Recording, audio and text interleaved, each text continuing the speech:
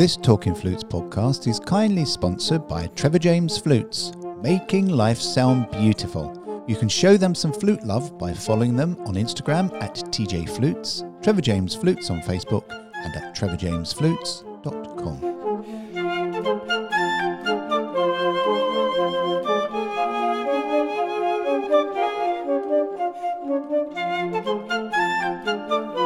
Hello everybody and welcome this week to Talking Flutes Extra with me, Jean-Paul Wright.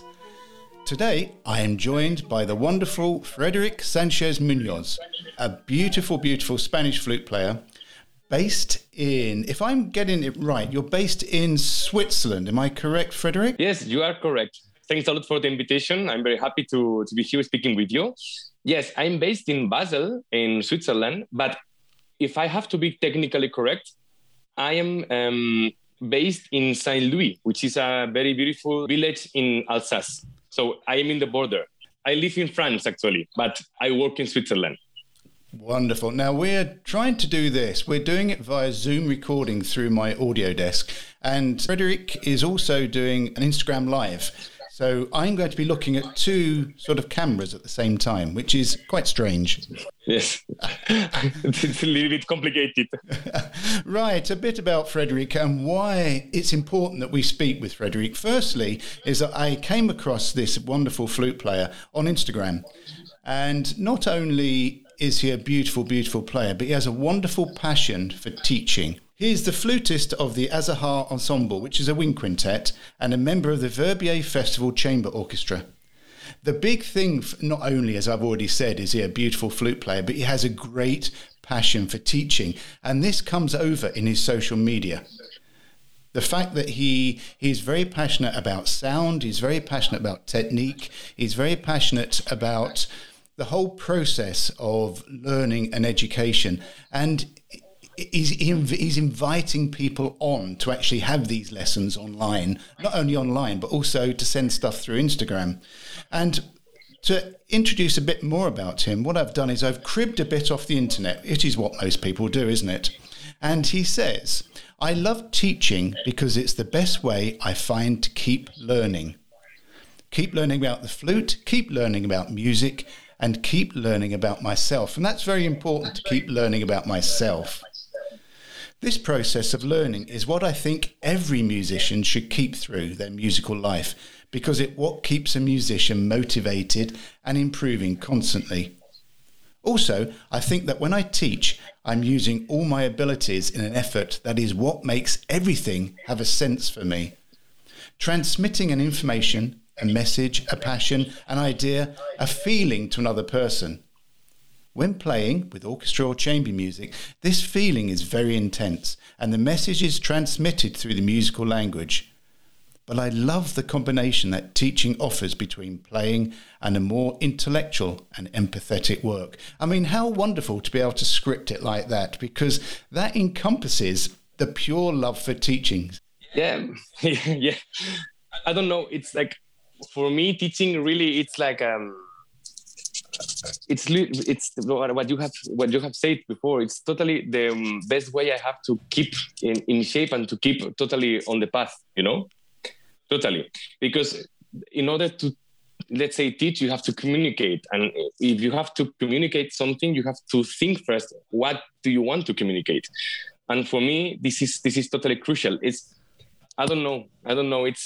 I cannot imagine making music without having to teach, because first of all, when I'm teaching something, it's that I'm having to learn that before for me, for myself, and then being able to communicate it to the other person. And sometimes, not sometimes, but almost all of the times, I have to think about a solution or about something that maybe it's not what I will do for myself. Because for me, that's the important key also about teaching, let's say. It's not about you. It's about the other person. Because I don't know how to explain myself. It's something very concrete, but it's not only about speaking about your things or your thoughts. It's trying to put everything you know to help another person with some problem that maybe you have never thought before. Or that maybe the solution you have for yourself, it's not the solution that's working for this person. I think this is very, very interesting because it makes that you have to widen a lot your knowledge. And I don't know, I'm learning how to teach. I'm learning how to play all the time. And I try to be also very humble. It's like, I don't know a lot of things. Really, I don't know. It's like this. That's why I'm doing videos and I'm doing things, because I also want that people tell me things and learning from what they comment on. I mean, it's like this. It's like, I don't know. I like to have this kind of a little bit, not naive, because it's not naive, but a little bit, innocent way of, okay, I know this, I share. And then if you know better, tell me, and whatever. I think I think this is very, very interesting. And the social media offers a very interesting tool for that. Not only for let's say, for wasting our time, but we can do something that can be very constructive also, no? So I think it's quite interesting. So where did the love of teaching come from? Did you have a really good teacher to start with, who you could really feel the depth and warmth of his love for teaching and wanting to expand your musical horizon? Or is it something that you've just that's inside you? It's as everything in life, there is the explanation. It's very complex. There is not only one, as you have said before with your question very brilliantly asked. There is never one reason, no? I had wonderful teachers, and I know that I was very, very lucky, very lucky. And from then I received, let's say, this passion for teaching. And then it's combined with my passion that I have. Another one is like to speak. I mean, to communicate more than speaking.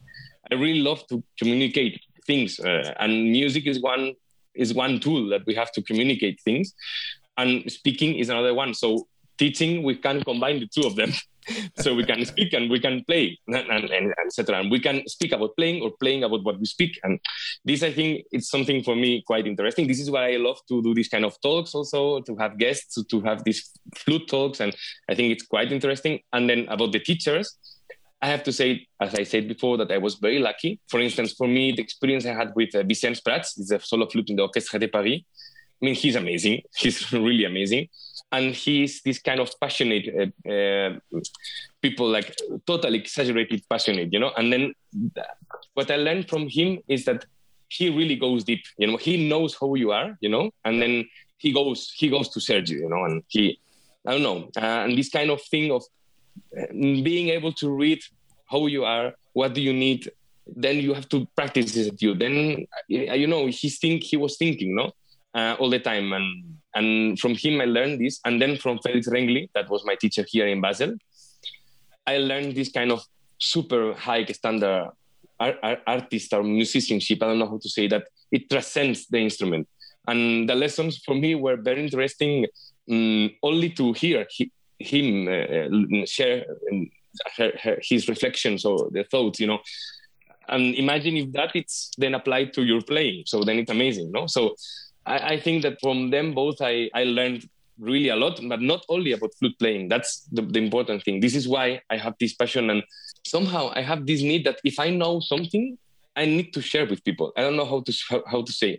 Even if it's very stupid thing or very, whatever. If it's some anecdote about a football player of Barcelona, then I need to share that with people. it's like this. So then, before we go into some more detail on your teaching and how you teach, I have to speak about the problems you've been experiencing, that you've been putting on Instagram, that you've been practicing in your car and in your garage.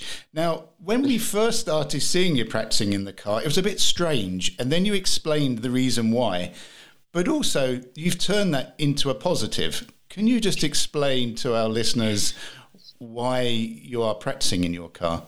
Well, it's basically because we are experiencing we have very bad luck. We have to say that's the first thing, because that's only really bad luck. It's like we have some neighbors that they are complaining when we play, and then here in France, because I have said I live not technically, I live in France, but it's 800 meters from the Swiss border. But anyway, that's France. And in France, the law, it protects the health of the neighbors, something that I really understand. I mean, it's like the law protects that the neighbor is not disturbed. So if they hear you, they can call the police, and they don't have any. There is not a need even to measure how many decibels it is, and so no, it's not like this. So if they hear you, even if it's very little, which is the case, then that's it. No, they can call the police. And in our case, we already built a studio in the basement. So in the basement of our place, we built a studio, a little studio. That's where I was recording all my videos and all this, no? And the thing is that the door of this studio is not well professionally isolated, like with a conservatoire door, you know? So then not the viola, my wife is a viola player, not the viola, but because it's not, but the flute with the high frequencies, it's a little bit more heard. But really, then an expert came to see the situation, and it's like, I think it's 15 decibels maybe, what you can hear from the entrance of the building. So it's not, I mean, it's not something very loud, but it's not the problem of being loud. It's a problem of being high frequency. That's a flute, you know?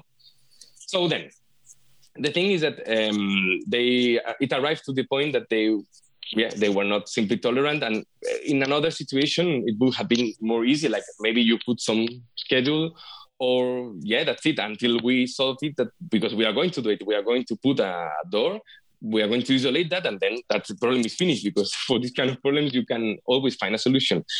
But sometimes with people, let's say that maybe sometimes they don't want to find solutions. Maybe that's it. And also the situation was a little bit disgusting, not only because of the playing, because they were complaining about a lot of stuff, like even if our daughter was crying, you know, and it's like, what can I do if my daughter cries, you know? It's like this. So then in the end, what happens is that if I want to practice, then I have no other chance until we can isolate, because we have, I mean, it's not immediate. We have to order the door, they have to come to install it, and so on. So until it's solved, then it will take some months. So I cannot play at home because basically they did not want to provide a schedule.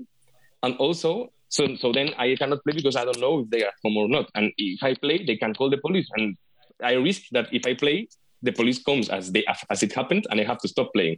Of course, it's not illegal. I mean, it's not. But if I keep doing that, I could have problems in the future, maybe even legally, if I keep doing, you know. So then I don't want to have any further problems. So I stopped playing. So I went to the garage inside the car, because that's the place where they don't hear me. It's impossible. You can hear nothing. So that's it. That's the solution I found. And I'm someone who is like always, or tries to, because life is life and you cannot force things to be always like, let's say, happy, because life is not like this. But I'm someone who tries to be very positive, and this is what you say. So I try to look, let's say, the good part of having to practice in the car. And actually, it's like practicing in some place which is so dry acoustically brings us the, let's say, not the possibility, because it's not a possibility, but we should then think about other things. So how to create more resonance, or how to listen ourselves a little bit more here, and not, how to say, not being afraid of that we have dirty things here, because I don't know, it's somehow interesting too, because in the car, it's everything super audible. It's like this. So when you first sat in the car and started playing, or started, I take it that the first thing you did was long notes, just to get the feel of the resonance. How did that make you feel? Did that make you feel sort of lost because the sound was so enclosed, or did you just spend a little time finding the resonant areas of your throat and within the instrument itself? Very, very interesting question. Really, it's, you know, this is something I'm trying to speak always about, this kind of feelings, because I think it's very personal and everyone can have their own experiences. For me, what happens is that I try to find the mistakes. So then if it's sounding wrong, then I know where it's wrong. And then I try to feel secure that I know that where is the insecure part. You know what I mean? So then, I don't know, what I did is simply trying to, okay, where it is? It's here? No, it's not.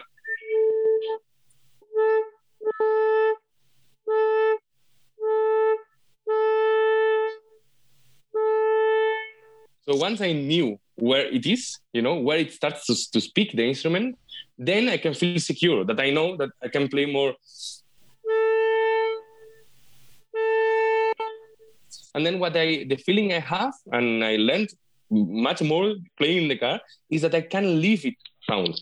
That I can trust that the point is already there. I don't have to think so much about that. So just I leave, as you say, I sing, I open the throat, I just play more relaxed, but with knowing that it's not going to crack.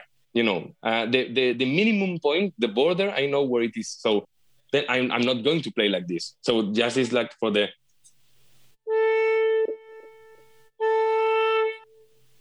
So then I just, I don't know how to explain. I can just rely. I have a very concrete feeling, which is like swallowing the sound somehow. Like I leave it sound. I'm not going to search it, because otherwise, when what I do sometimes when I'm not feeling secure or when we want is like we go to search the sound, and it's like, yeah. This is for me a very interesting feeling, like not going to search it, but letting it sound. And of course, the sound is the most important part of a flute player, because it is the voice, it is our voice, it is the voice of the composer. Yeah, technique is really important, especially when you're playing orchestral music and when you're playing as a soloist. But it's that sound that differentiates us. We can all play, many of us can play fast, but it's the sound. And it's the sound that initially drew me to you, because when I first saw you on Instagram, I just thought, wow, that sound. And the sound is important to you, isn't it? And the concept and construction of a flute sound. You are touching the most important topic. Totally. It's very, very, very, very interesting topic. Yes, I mean, for me, the sound is the voice. It's the voice of a player, but it's more than a voice. For me, the sound is the material that the music is done. It's basically this. It's crucial, and I don't know how to say. It's like it's crucial, but on the same time, I think it should be free. That's what I was speaking before. So it's not. I'm not. It's very complicated topic because yes. it's not when I play, for instance, I try not to find.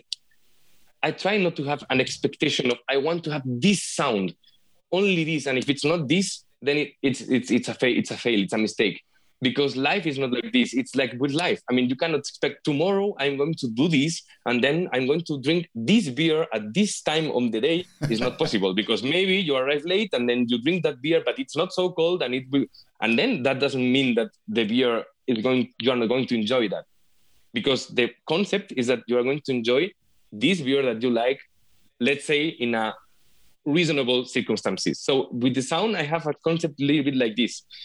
It's like I'm thinking more about type of sounds, or let's say my main voice is like, somehow I always love to say is like the sound is like the voice. Yes. But what does it mean it for me is that my voice is my voice. Unless I have a problem, my voice is my voice. Some days it's a little bit more low because maybe I slept not so much, or other days it's a little bit more like this because I'm tired, but it's my voice. So it's a little bit this concept for me, and we have to love our voice because it's our ways that we have to express ourselves, and then we should cultivate it so that we can like imitate. I'm not going to do now like stupid things like like this and voices, but it's like what we should we should do with the flute is a little bit this. We should be like this kind of people that they can imitate also colors and different voices like this, no, and these kind of things. So it's this what we should do with the sound. And I don't know, it's very complicated because we should be very flexible, but we should always keep it natural. So because if you have to speak like, no, I'm going to speak like this, it's just, you cannot do it because it's not natural. But you have to have the ability of changing for the other color. So it's a little bit this. Of course, it's a topic we can speak for really ages and so on. But I think that everyone has a point.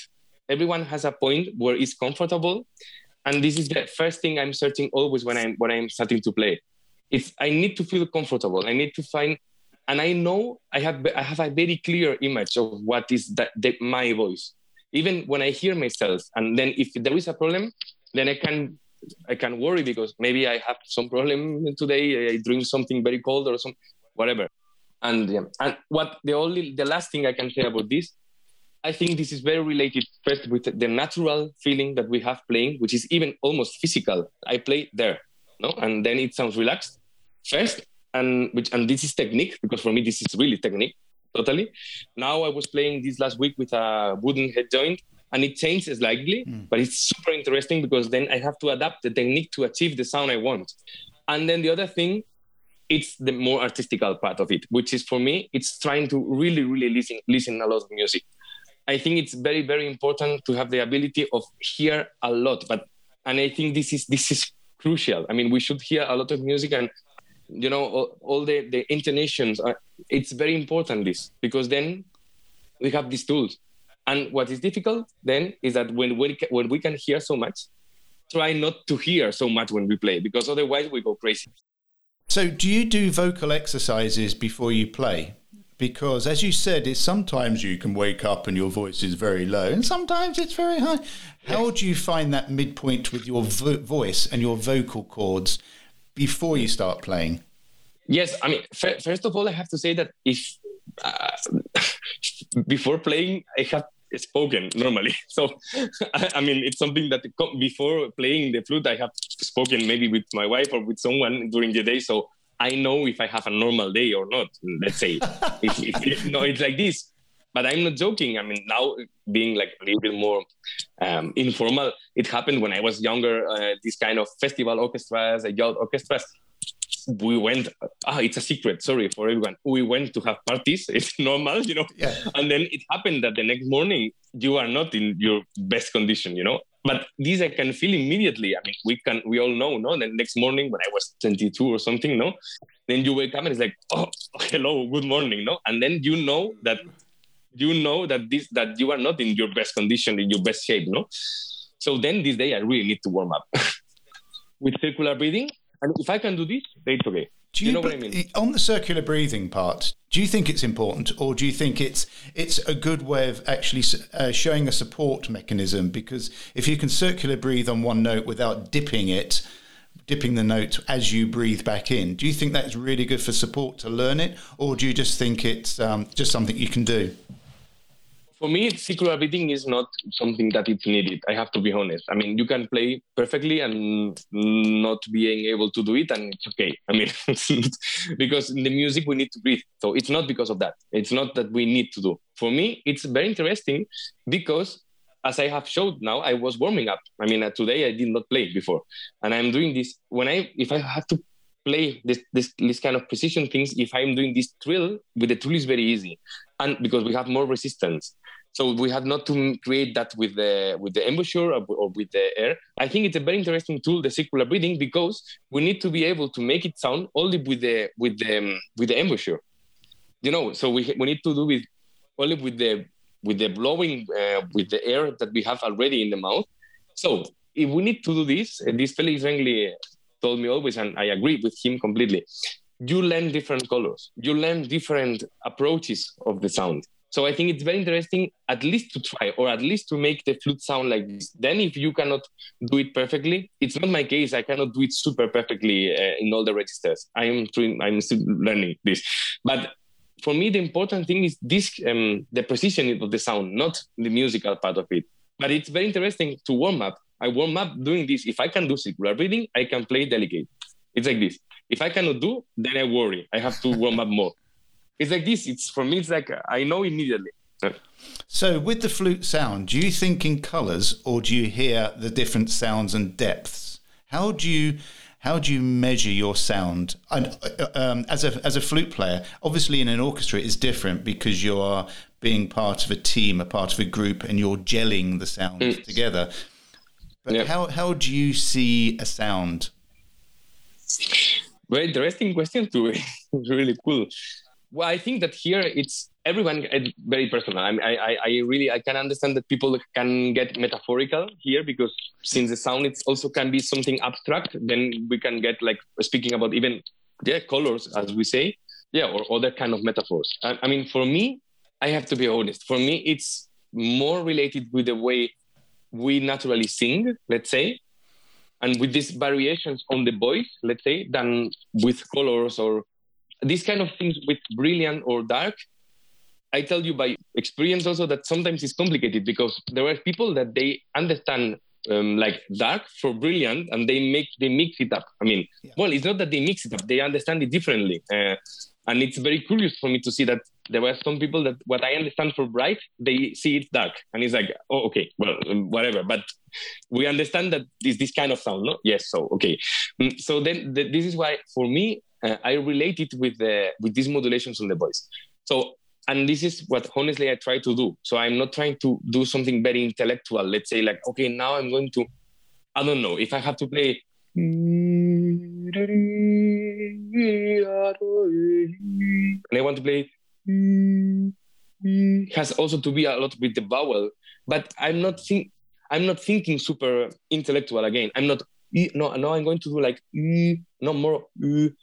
Yes, it depends on what color again, or what kind of sound I want to do. If it's more or more or more or more or this kind of modulations in the voice is what I think, and then I try to anticipate them, or I try to practice them. So it comes down to vowel sounds, doesn't it? The vowels. Yes. For me, it's much more easy to think about how I will do with the voice. Maybe because I sang in a choir for all my childhood, and I sang a lot, and then I can somehow sing, and then I know it's not the same than oh. So I just try to reproduce that on the flute, no? So it's not the same. Yeah, I mean, for me, listening to a flute player, you're listening to a voice, you're listening to a conversation, and the conversation is what the artist is having with the audience or the listener. And for me, it's much easier to understand if somebody tells me, if I'm playing and they're saying you need to make it warmer, it's easier for me, okay, I'm older, to understand that I need to change the vowel sound, the sound in my throat, just to either open it out or to deepen whatever it is I'm trying to communicate. But you touched on something really important, which was the embouchure. Now, that is a nightmare, isn't it, to speak about? I don't know. It depends. I suppose it depends. It depends. It depends which country you come from. Well, let's speak about that, yeah. I totally get your point about what you were saying before. Then we speak about the embouchure. About what you were saying before, you really have to say, as a musician, I really think the same that you were saying. And I add something else. It's like, for instance, this last week, it happened that we were playing here in the orchestra in Basel, with the Neues Orchester Basel. We were playing the Symphony number 40 of Mozart. Yeah. And I was very happy because the conductor, that we have very great relationship with him, but the conductor is starting all the time, and to give more singing examples. Because it's more easy, Yeah. Because sometimes you explain very, let's say, very intellectual things which are super nice, and I adore. I really like these kind of things. But sometimes it's easier to say, I want than no. We start less, then we go more, and then it's you know what I mean? Yeah. It's for me. It's more easy to do this. It's clear. I mean, I think it is something personal for me. If the conductor asks the musicians to do this, I think that we all have understood. And then they're partying. It's partying. It's not tira. It's partying. Yeah. And about the embouchure, let's speak about this. Yeah, because your embouchure is very relaxed. And when you you play at a good angle, you play at an angle of probably 45 degrees. But when you play, all the work seems to be done in your jaw. So you're moving your jaw forward, and your lips are staying very, very stable. And for me, sometimes when I'm watching you play, certainly in the orchestra, when you're videoing yourself within the orchestra, it's really interesting to see all the work being done down here. Yeah. Look, again, this is something so personal. In fact, it's so. I mean, and it's not a problem that it's personal. I'm totally interested on that. It's the most difficult part, I think, about teaching precisely because it's very personal. So, I will always remember because there have been teachers that they wanted to change my embouchure. There were teachers that they wanted to change because they were like, maybe it's because I'm playing here, no? Like some teachers, they wanted me to play like here, like this, and it's not working. I don't know how to play. It's like I cannot, And this is something I don't know. It happened naturally like this since I was a kid. Maybe it's because of the form of the teeth. the teeth, it can be that maybe I place this here and then it's like flat for me in the teeth. It can be.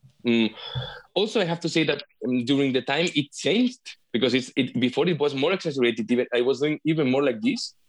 And during the time I'm playing even more relaxed, and I have very close friends, brilliant flute players, that they change the embouchure without wanting. It just, and I tell them, look, it can happen because the teeth move and maybe you adapt. But why it changes? It's because your ears are teaching you, not the mirror. Yeah. This is what I feel. It's like I'm going to check the mirror. Yes, I do. Like I think we all do. But just to see what happens for curiosity. But I'm always trying to learn from what it sounds. And about this topic, Vicente Prat, my former teacher in the Bachelor, he told, okay, when he saw me, he was like, okay, it's not sounding bad. So he was, okay, can you play a pianissimo? And then it was like, then he was, okay, if you can do this, then you have no problem with the embouchure. This kind of gesture is important. Of course, there are a lot of micro movements involved. It's very difficult to explain because, of course, it's to. I go to set a little bit more forward in the upper registers, a little bit more forward, but then also I cover a little bit more. It's very difficult to see. It's like the jaw goes a little bit like this and then like this. Yes. It's super micro movement. I'm not doing a lot of things with the jaw, like the traverso players that they have to for the intonation. But I don't know. Again, what I would say is that I would never say to a student, don't do this. I will always just watch how it sounds, because I have students that they play everything super straight. They don't need to move just much more little than me, and it sounds amazing. So then why should they change? And there are others that they have to move much more because it's not enough, because otherwise they are not focusing well let's say the upper register. So they have to do exaggerately more because maybe their lips is different. They have more bigger lips or whatever. I don't know.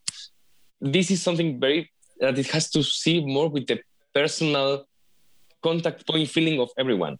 And for this, I would recommend really to practice harmonics, really, but a lot. Yes. A lot. Absolutely, because harmonics, it's really impossible to do the full gamut of harmonics unless you're very relaxed, unless you have the support network and you can find that sweet spot which enables you to go up. That's it. And for the harmonics, I would recommend to everyone to do it in two ways, because normally we do it like, okay, harmonic, and we blow and blah, blah. This is very good to open the sound. I do this a lot for opening the sound to like, and it's different because the contact point is like different. In the bigger one, I go more down, and the other one, I go more like this. I see. Yeah.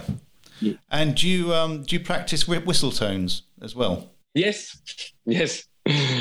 But I practice with whistle tones. I did some video about that. I have to do more about this. But I did one video about the whistle tones. I'm not a specialist. I have to admit it. I'm not.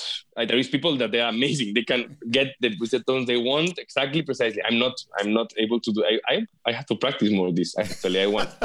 But I use it in order to know what not to do. Yes. And also to know what not to do, and to know how to play relaxed, but not having the whistle tone.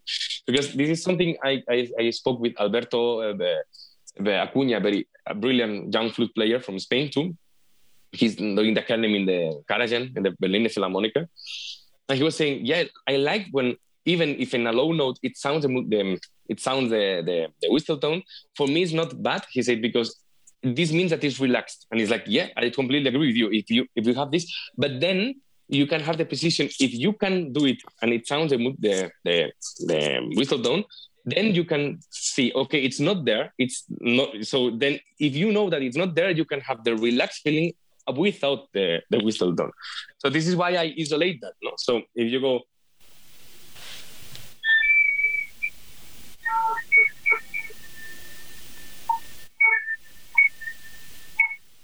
the same relax, but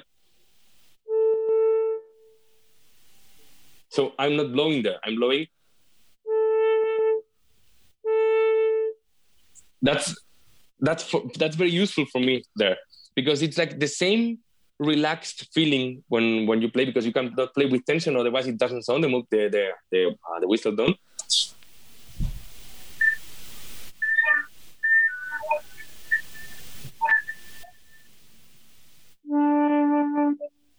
I'm not there. Yeah, that is always my downfall. There's always a whistle tone appears if I'm playing really, really gently. And but I get your point. If you can find if a whistle tone appears, you should be able to quickly eliminate that by just changing the phase. Yeah. I mean, one exercise I ask my students to do sometimes with this, and to have a very nice and focusing, relaxed, let's say, focus in the low register, is to go from the normal sound to the whistle one. So then it's like, okay, now don't go to the whistle one. So now whistle. But if you can do the both, go to the normal because that's sometimes what we fear. So for me, it's much easier to learn from the mistakes always. So I'm doing always these kind of things, like for instance, for the high register precision, what we want. Normally, we don't want that it sounds this, no? So then better knowing precisely where is the point that, and then we are not scared because we know where is the mistake, the other sound, you know? So when you know the sound that you like, you know the sound that you want to play as a flute player, you know, and that's dependent on the narrative, the story you're trying to get over to the audience, because the sound will change according to this story. Because one word, I could say one word, you could say another word, but the way we say it will mean very different things. But when you're in an orchestra, your sound will have to change according to the group of musicians you're playing with and the style of music, won't you? Who dictates that? Is it the section or is it the conductor? Well, it depends. I mean, it depends, of course. No, but this is for me the very funny part of playing with chamber music or in the orchestra. That you have to sacrifice sound. You know what I mean? Mm-hmm. And it's not bad. It's because it's for serving the music better. I don't know how to say. It's quite clear. This is related with what I was saying before about being very well trained with the ears, because then you immediately hear things and you know what happens. I don't know. Yesterday, for instance, I was playing this Mozart symphony yesterday, just yesterday, and I had to play this intervention, very little intervention in the second movement. But I had to play with the bassoon. So then I knew that for him it was hard not to be. She was a little bit sharp, but it's normal. Also, as a fifth of the chord, it's not the worst part in the world if it's a little bit sharp. But then I could not play because otherwise it was not matching. But this is something you in the first rehearsal you see. Okay, in this place, I'm hearing the sound of the bassoon. He's playing, let's say, the lower octave. So I cannot do what I want. I have to play as he's playing. If it's very uncomfortable, then we will speak. But if I can do, why not? And then with the section, it happens a lot of times. You have to see how the oboe player, a lot of times it's playing. And then you have to be fast and imitate. It will be nice that we play like this because it plays the clarinet player. And this sound works much better than playing these kind of things. I don't know. It's very difficult to explain. I can't put concrete examples. But again, you have to react because maybe the clarinet player plays more focused. So then maybe it works that you play more focused. You don't know. But who moves first? So obviously the relationship in a section is critical, which is why when they choose a new player to come in, the player has to gel with sound, but also the relationship with each other. Who gives way if you're playing with, say, the oboe or you're playing with the clarinet on a solo? Who leads who? Does that depend on who has the lead line or? No. For me, it is the lower voice, always. Right. Because let's be honest. It's the lower voice, which is the base of the harmonics, and you have to adapt it. Otherwise, you are going to play out of tune. That's it. It's so simple like this. You have to adapt the lower voice, and in all the terms, that's why the flute player should be the most flexible guy in the section, This is why flexibility in the sound for me is the most important thing I learned from the quintet or from the orchestra playing. It's you have to change. You have to really change. You have your voice. You have your sound. You have to do this because otherwise it's not going to work. It's like you have to hear, and then again, if it's very uncomfortable for you, then you speak with them. Hey, maybe this note you can play more open, or maybe we can try this a little bit more low, or whatever. But I think that even musically, I think the flute player has to adapt with the lower voices. It's like, I don't know. Of course, it's very complicated because then you are in the front row, and musically, it's true that we lead somehow. We have this kind of violin role somehow in the winds. In the quintet, it's also a little bit like this, but it's very difficult because it's the compromise between being a violin with the attitude, but playing into the group as it would be like in a, like, I don't know how to say. We have to play in the orchestra. This is for me very clear. Like when we sing in a choir. Wow. You cannot sing in a choir like this.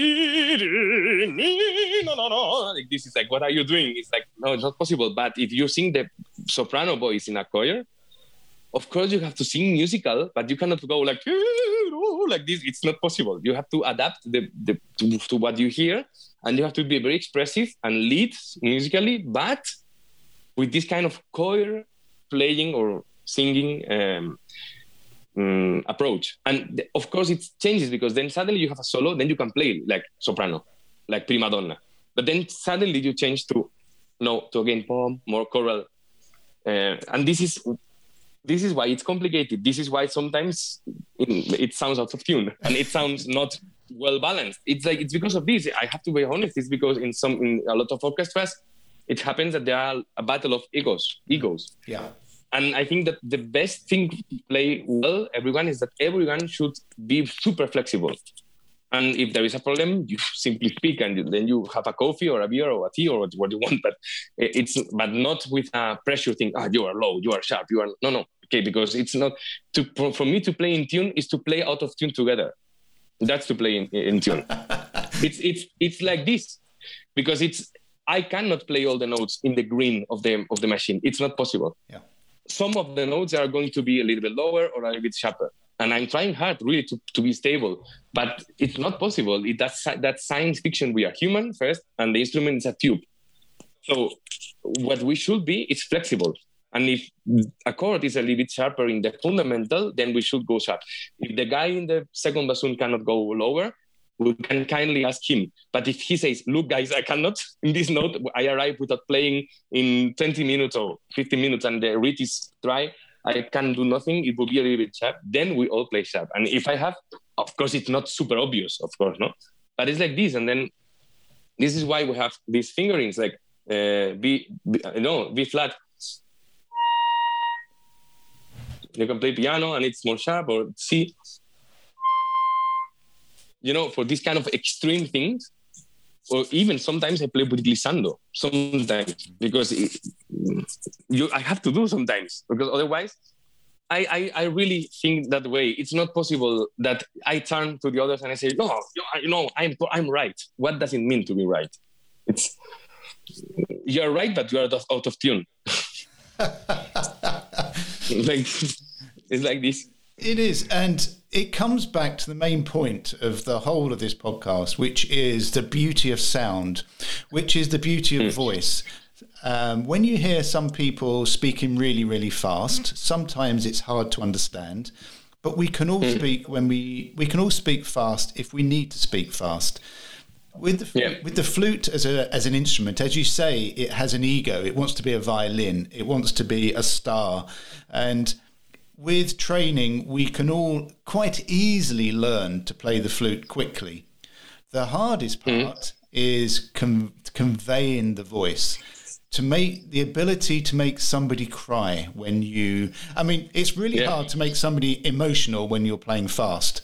You can go, wow, or that's brilliant. Yeah. But to get that emotion, to get the hairs on the back of your neck to stand up, that is down to that pure tonality, the voice.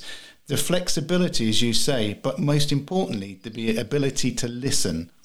and to listen to yourself and to listen to others, and also to listen to the audience, because they're conveying back to you by their eyes and how they're communicating with you. Totally. In fact, this thing with the audience, I feel it's very important for me. And not only because the audience, of course, that's the main goal of playing, or audience, even when they write now comments. Now, unfortunately, because we cannot see them physically, it would be nice that we could. But anyway, this kind of feedback, that's why we are musicians. Otherwise, it would have no sense. I mean, because if I play my card, okay, it's nice or it's funny, or whatever. Or it can be interesting for some students to know some tools or whatever, but that's not the goal that I have being a musician. No, the musician, what I want to see is the reaction of the people, even if it's virtual. Okay, but I want to see the reaction of the people, no? And in a concert, that's something that you cannot pay, no? It's this why you're a musician. But I think that this has more to see with living and being a sensitive person and an artist, more than playing the flute, because then you can translate everything, all these things into the flute.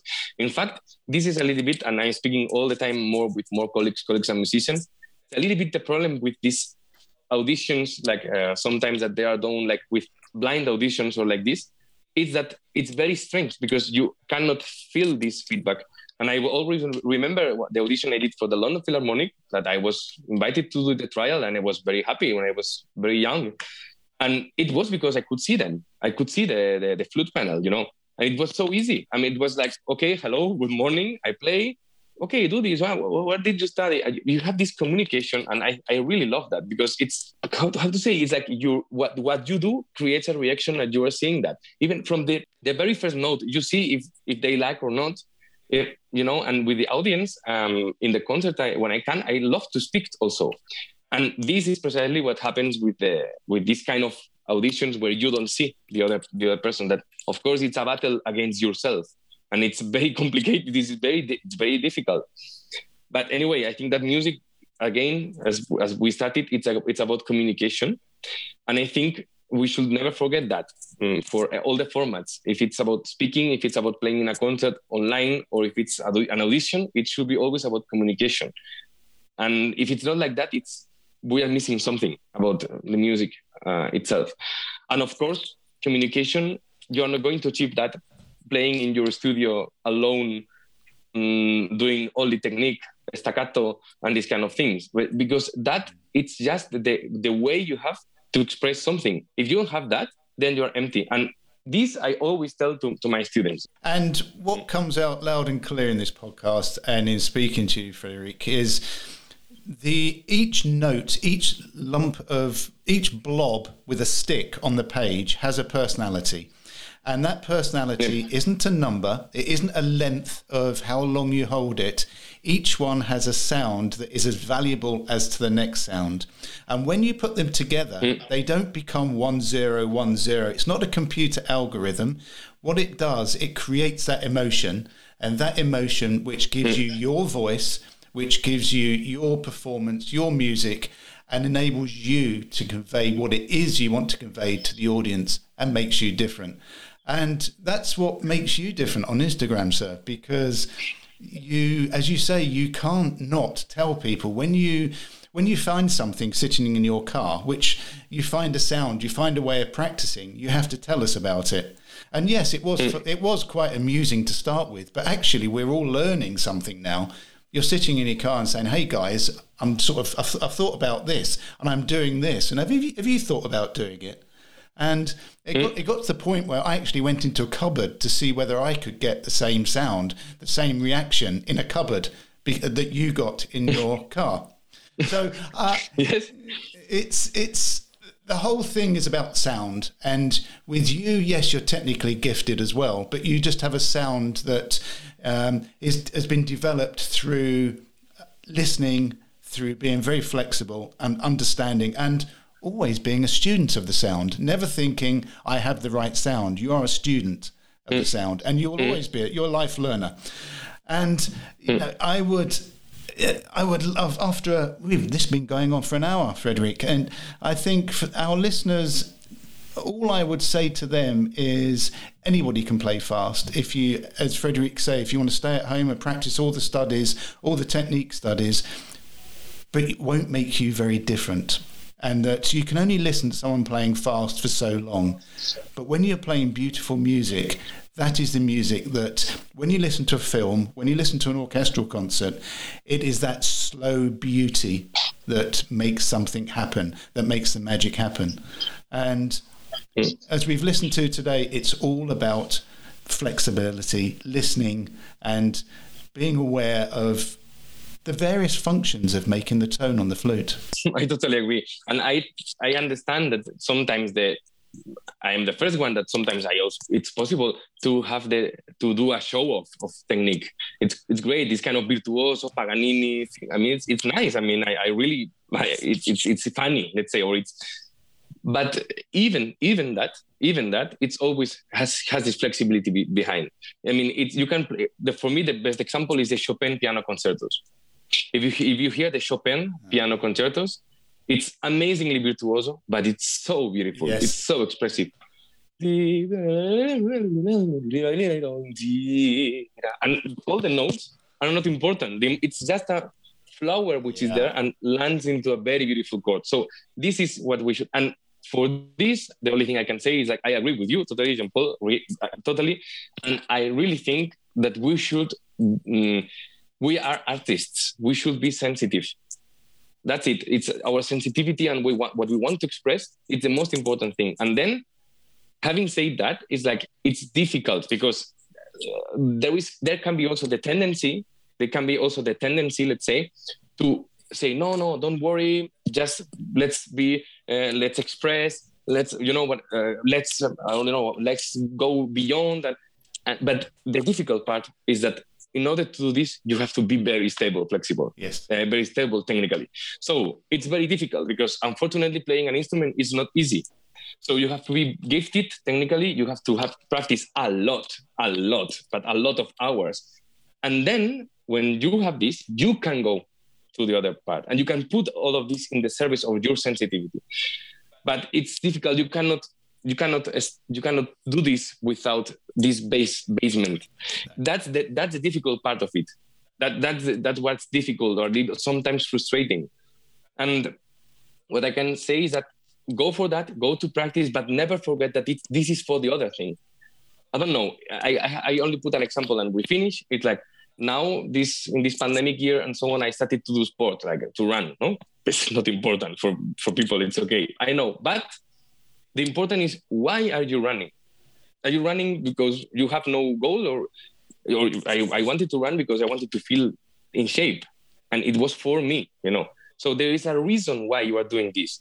Because otherwise, imagine that you go to run because, I don't know, like a robot. Like you are not going to do this. You are going to do this one day. Second day, you are bored. So it's the same with practicing. It should be something more there and it should not be something empty. If it's empty, it's not going to work. You should have something which is deep, which is a need of communicate, which is a need of expressing yourself. And then it's worth to practice and to have all the tools to express that. So. As human beings, we all want and need to express ourselves. And we all need to understand that we are unique as well. And as Frédéric earlier in this podcast said, he said, we're all unique. And no two people have the same sounds. No two people have the same richness, or we all have different levels within the parameters of each note. And it's understanding that, and it's understanding our own, who we are ourselves as human beings and as musicians, and to accept that, and then just to flower. And once we begin to flower, then as musicians, we can tell the story and look at the audience in the eyes and we can see the emotion, and then really there is no right and there is no wrong, because ultimately it's the audience. You're doing this for the audience, you're doing this for the listener. Totally. And I really think it's for me at least, it's very linked, and I think that it is transmitted. This is why I share with you openly. It has a lot to see that you love your voice. You should love your voice.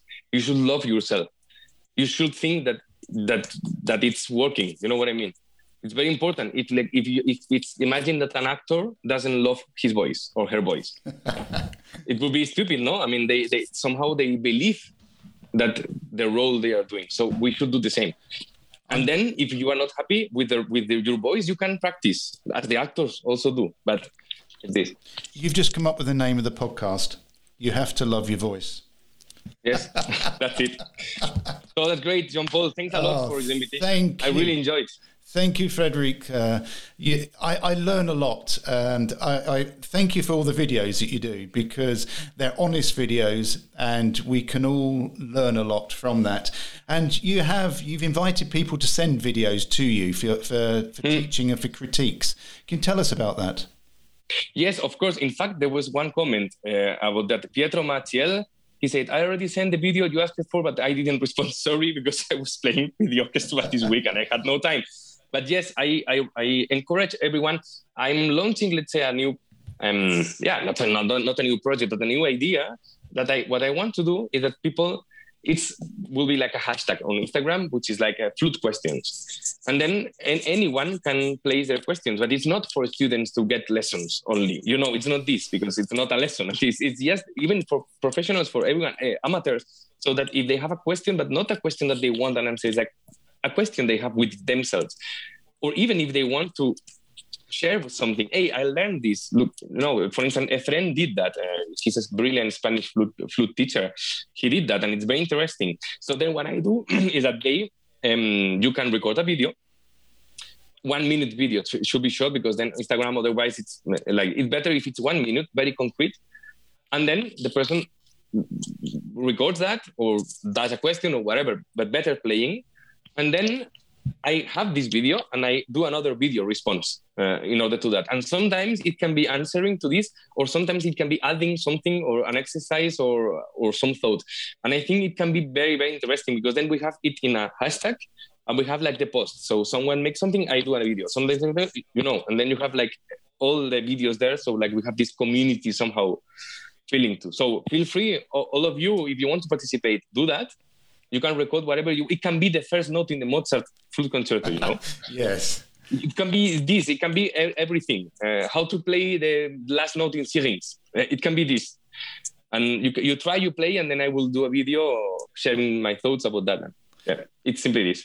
So for those listening on the podcast, you can find Frederic at Frederic Flute, which is FrederickFlute on Instagram. Please go and follow him and just sit and watch. He posts a lot of videos, and as I said, you get the raw flute player. You get the real flute player. You get the life without filters, without echo, reverberation. You get exactly what it is. So thank you, good sir. Thank you so much for joining me today. Thanks to you. It was a pleasure to speak with you. It's always a pleasure to speak with sensitive human beings and sensitive musicians, precisely. So thanks a lot. And thank you for everybody joining us on Instagram Live. It's been great. Yes. Sorry my hands haven't been quick enough to reply to everybody. I'm doing a Zoom as well as the Instagram. It's okay. Thanks a lot for being there in the Instagram Live too.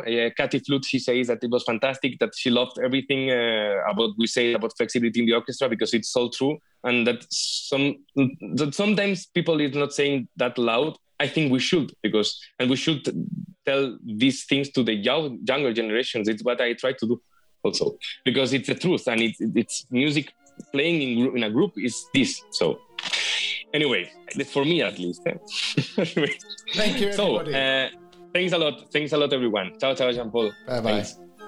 Bye-bye.